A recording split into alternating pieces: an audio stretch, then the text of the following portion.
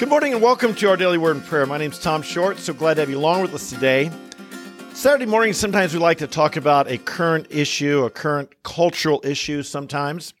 And today I'd like to take a break from our being in the book of Philippians and look at a big issue going on in our world today. As you know, I've been preaching involved in campus ministry for over 40 years now. I've seen the campuses change. And I've seen them become completely taken over by ideologies that are hostile to our Christian faith. Particularly, we talk about how when the Soviet Union fell in 1989 and 1990, when those nations of the Eastern Bloc fell, it seemed like Marxism was dead. Karl Marx, very likely a Satanist actually, who was a man who rejected God, rejected the New Testament, and he came up with a philosophy of life and economics called Marxism or communism. And it enslaved millions, hundreds of millions of people, and was one of the most deadly, evil, pernicious ideas of the 20th century. Well, it seemed like after it was really born in the Soviet Union in 1917, it seemed like only 70 years later, it was dead when the Soviet Union fell. But it lived on in one place, primarily.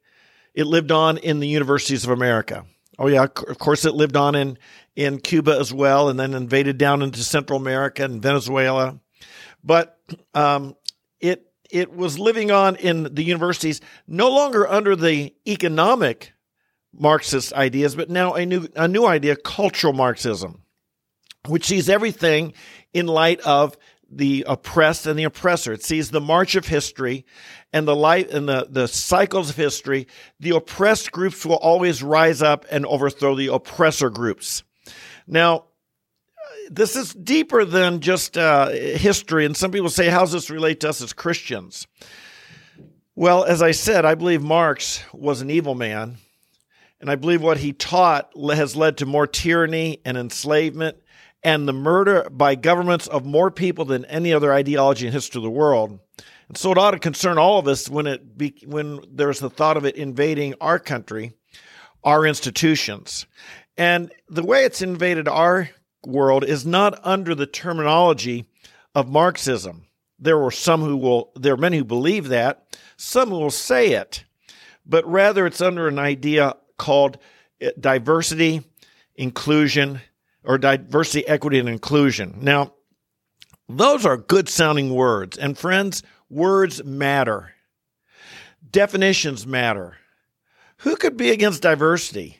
What do you want instead? Just conformity? Who could be against equity? What do you want? Inequality? Who could be against inclusion? What do you want to do? Be exclusive? These three words are so winsome and powerful and attractive, and the opposite words are so negative. And who would want the opposite of these things?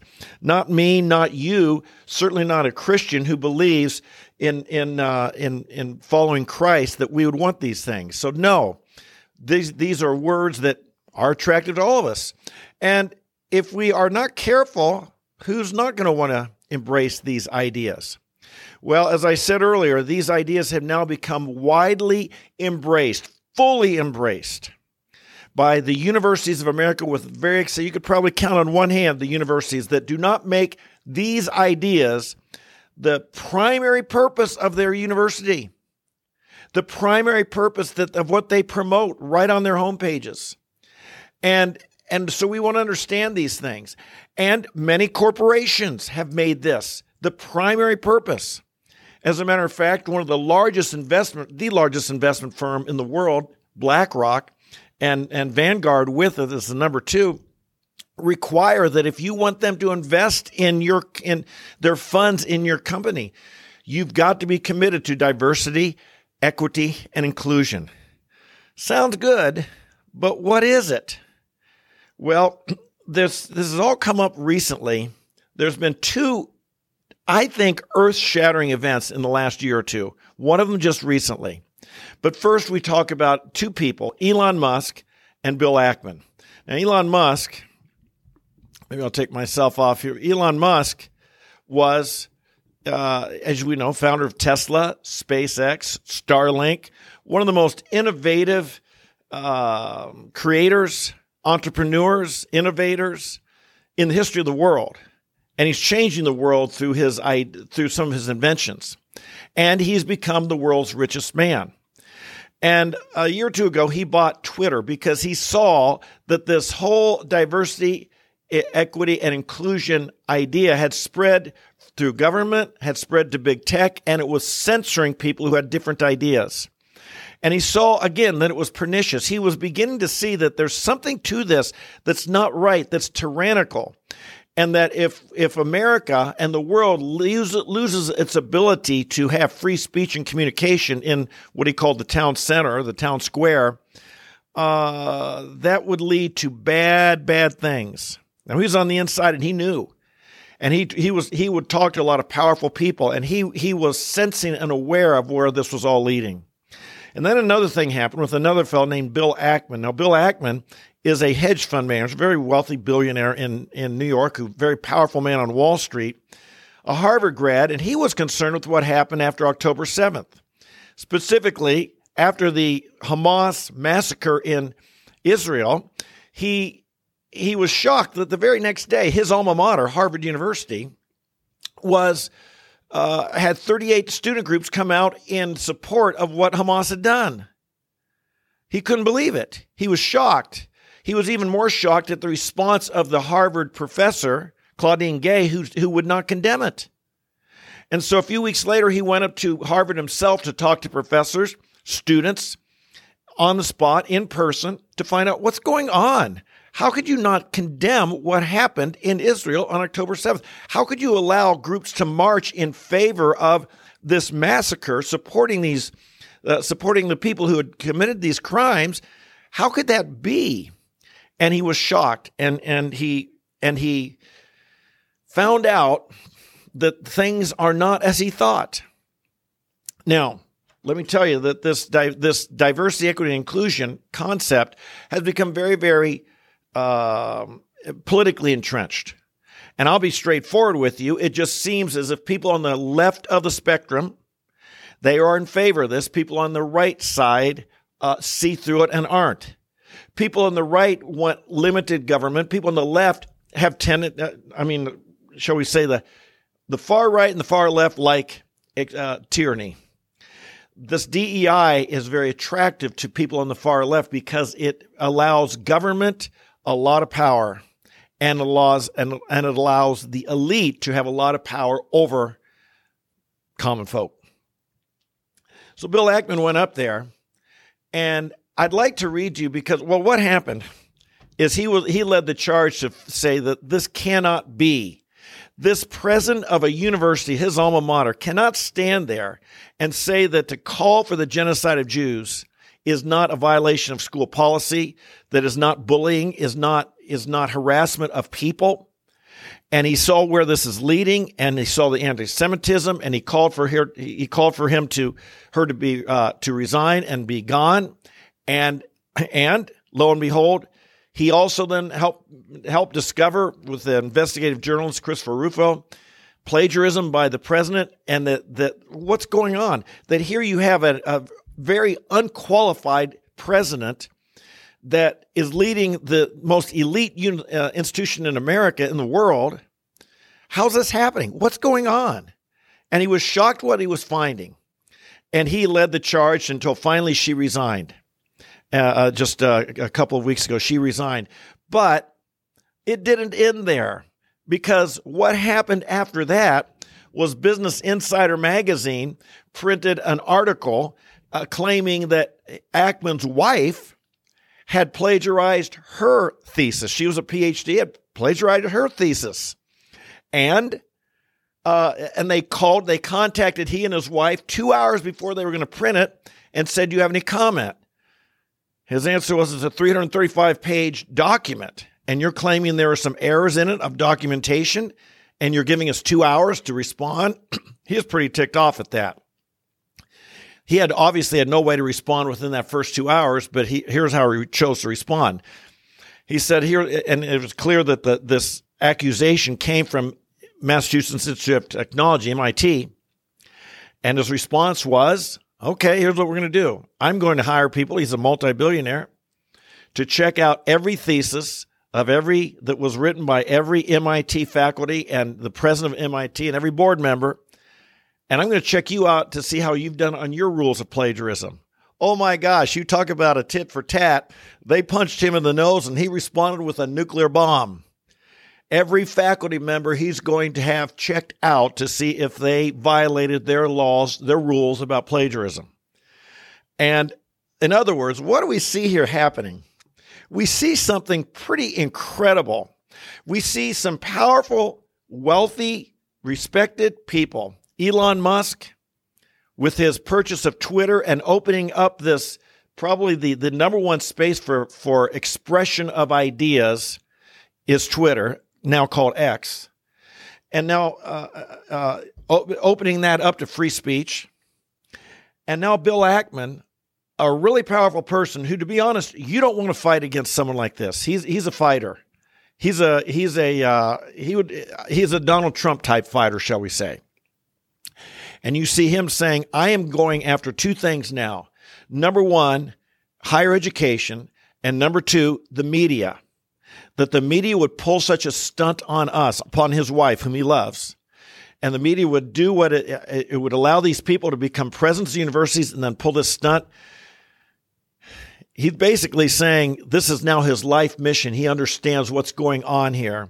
And his life mission is to protect our country from what he sees as tyranny that's coming in, people who fled to America from communist countries to have freedom, and that if these things prevail, we will lose what people have come here to experience. And he's basically said this is now his life mission, his life calling. I'd like to read a little bit. He wrote a lengthy, and if you go on X, you can read, X or Twitter, you can read.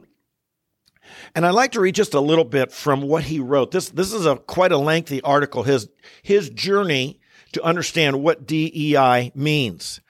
He said he thought it was anti-Semitism. When he went up to Harvard, what he was concerned about, and he looked at, he was concerned about the anti-Semitism. But he says this, that then he talks about this. Then I did more research. The more I learned, the more concerned I became, and the more ignorant I realized I had been about DEI, a powerful movement that has not only pervaded Harvard, but the educational system at large.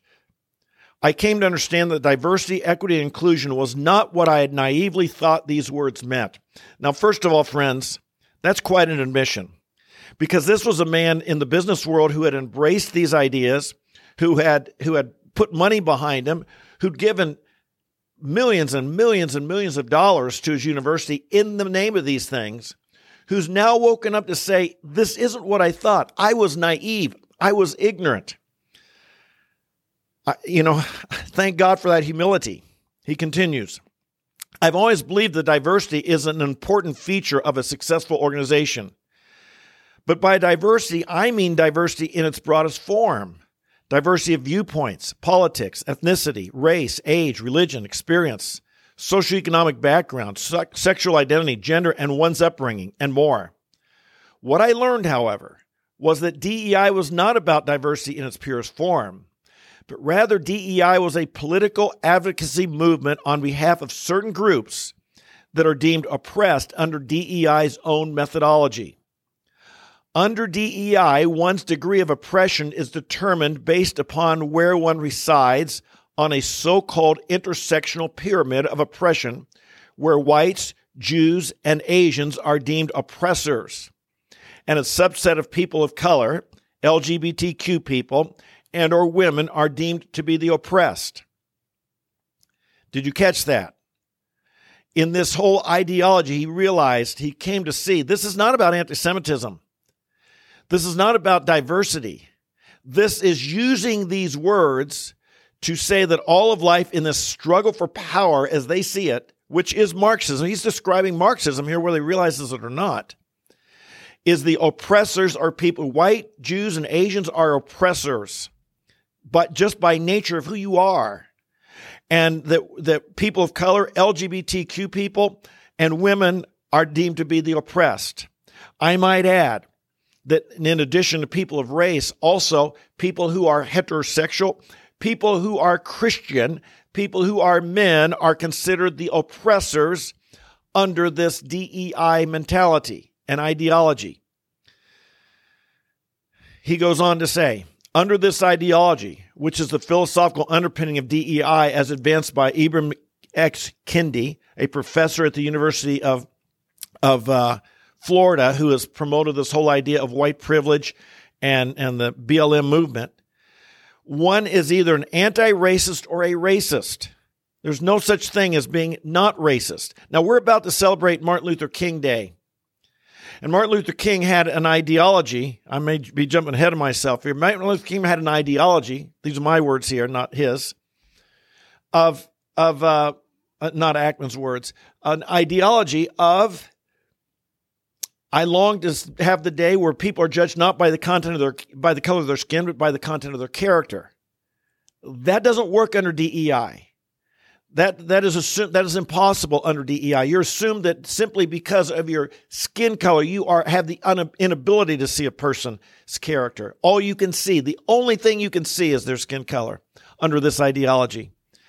And so either you are a racist or an anti-racist. There is no in between. Martin Luther King his philosophy would not fit in this ideology. Under DEI's ideology, any policy, program, educational system, economic system, grading system, admission policy, and even climate change due to its disparate impact upon geographies and the people that live there, that leads to unequal outcomes among people of different skin colors is deemed racist. Any ideology, wherever you have disparate outcomes based on race, race is the reason. As a result, according to DEI, capitalism is racist. Advanced placement exams are racist. IQ tests are racist. Corporations are racist. Or in other words, any merit-based program, system, or organization which has or generates outcomes for different races that are at variance with the proportion these different races represent in the population is by definition, under DEI, racist. In order to be deemed anti-racist, one must personally take action to reverse any unequal outcomes in society. The DEI movement, which has permeated many universities, corporations, and state and local governments, is designed to be the anti-racist engine to transform society from its currently structural racist state to an anti-racist one. He goes on to talk about how after George Floyd, this idea became widespread and nobody confronted it. No one disagreed with it because to do so, you would have the label racist. Folks, this guy has woken up. This guy sees what's happening. He understands that if this DEI happens, if it comes about, the whole things that have made our country great, i.e., you're judged by what you produce, by your merit, by your character, not by your skin color, not by the group you belong to. That's what socialism does. That's what communism does. It seeks to set people against one another. But rather that we will, as people, are rewarded in life and rewarded in society by what we actually accomplish and do. Now, I don't have time to read the whole thing. It'd probably be another half hour. I would encourage you to look up Bill Ackman. His last name spelled Ackman. You can find him on X or Twitter. And if you scroll down a little bit, and you'll find where he begins to explain why he got involved in this battle. My point being, I've been involved in this battle a long time. And it's kind of nice to see some powerful people who are fighters like Elon Musk and like Bill Ackman, who are taking it upon it as their life mission to say freedom matters. And to understand that this whole DEI, to begin to see that there's a cultural Marxism there that leads to tyranny, that leads to, that is the loss of freedom, and that will become violently anti-Christian. Now, neither of these men are Christian. Neither of them are Christian men, to my knowledge. Elon Musk, I'm not sure if he believes in God. And Bill Ackman, I'm pretty sure, is Jewish. But they are fighting a fight that needs to be fought, and they're rising up to lead. And I will tell you, what has destroyed our universities, the ideology. Certainly our universities turn out some good engineers and some good mathematicians and so on. But what has destroyed the morality and what's destroyed the value system of the people who go there and are being indoctrinated in a what we call wokeism, which is a religious idea that I really believe is evil.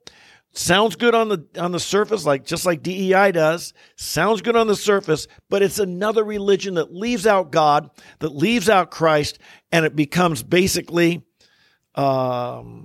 dangerous. And we look at what is produced throughout time. We look at what's produced the last 100 years.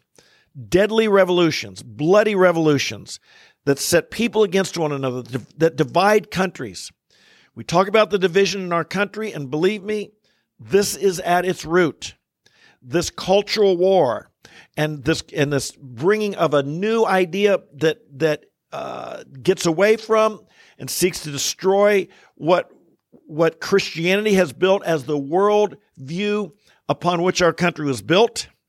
And it seeks to replace that with a totally secular worldview in which Christianity is one of the bad guys, the oppressors, the bad people. What am I saying? I'm pretty encouraged. I've often thought, how could we ever win our universities back? How could we ever win our media back?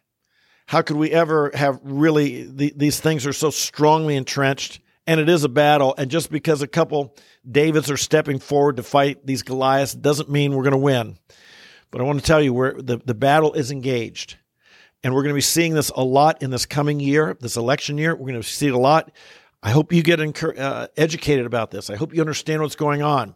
I hope you're not easily persuaded by words that sound good without defining what those words really mean. Diversity has become nothing more than division, to divide us against one another as a nation. Divided we fall. United we stand, divided we fall. Diversity is simply division. Equity and inclusion is simply a matter of now bringing in the oppressed groups, i.e., the LGBT, basically any group that's ever been oppressed, giving them the power, and those that have been in power in the past have to lose it, have to give it up, and hand it over to these others, either voluntarily or violently. This is the world we live in, and don't be naive. Okay, let's pray about this, and I could talk for hours, but I'm going to call it an end here. Father in heaven, we cry out to you, Father. We thank you for our nation as, Lord, the foundations upon which it was built, a recognition of freedom, a recognition of limiting government, a recognition of a meritocracy that you could progress if you worked hard and did your best, that you had a future.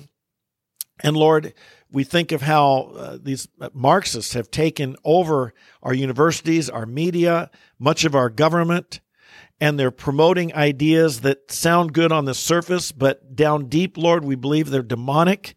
We believe that they are a Trojan horse whose ultimate aim is the destruction of Christianity and of our faith and of our freedom. And it is a governmental tyranny that decides winners and losers. How we pray, Father, for freedom. You told us in 1 Timothy 2:1 to pray for our leaders. We pray these ideas, Lord, would be exposed. We pray our leaders would understand them and would turn from them. I pray, Lord, the leaders who are running for office would see through these things, not be confused by them, and would stand for what's good, right, and true. We pray for our leaders to be Christian. We pray for them to build their ideas and understanding on what Christianity teaches. We ask, Lord, for in this political season, that those who will fight for freedom and who will stand against this Marxism, we pray, Lord, that those people would prevail and win. And we ask all this in Jesus' name. Amen, amen, and amen. Hey, thanks for sticking with me today. This is longer than normal. We usually go 15 minutes. We usually go right out of the Bible. Today's a little bit different. Sometimes we take a little time on Saturdays to talk about something cultural. I will post in the description below how you can find this Bill Ackman letter. I think it is one of the most amazing things I've read in the last year of a person's journey from being a woke, on the left, social justice warrior to seeing what's really behind this and how pernicious it is and how wrong it is and how something that sounds good really isn't. I will post that there. I encourage you to read it. Until then, God bless you. I love you all, and we'll see you tomorrow. Bye-bye.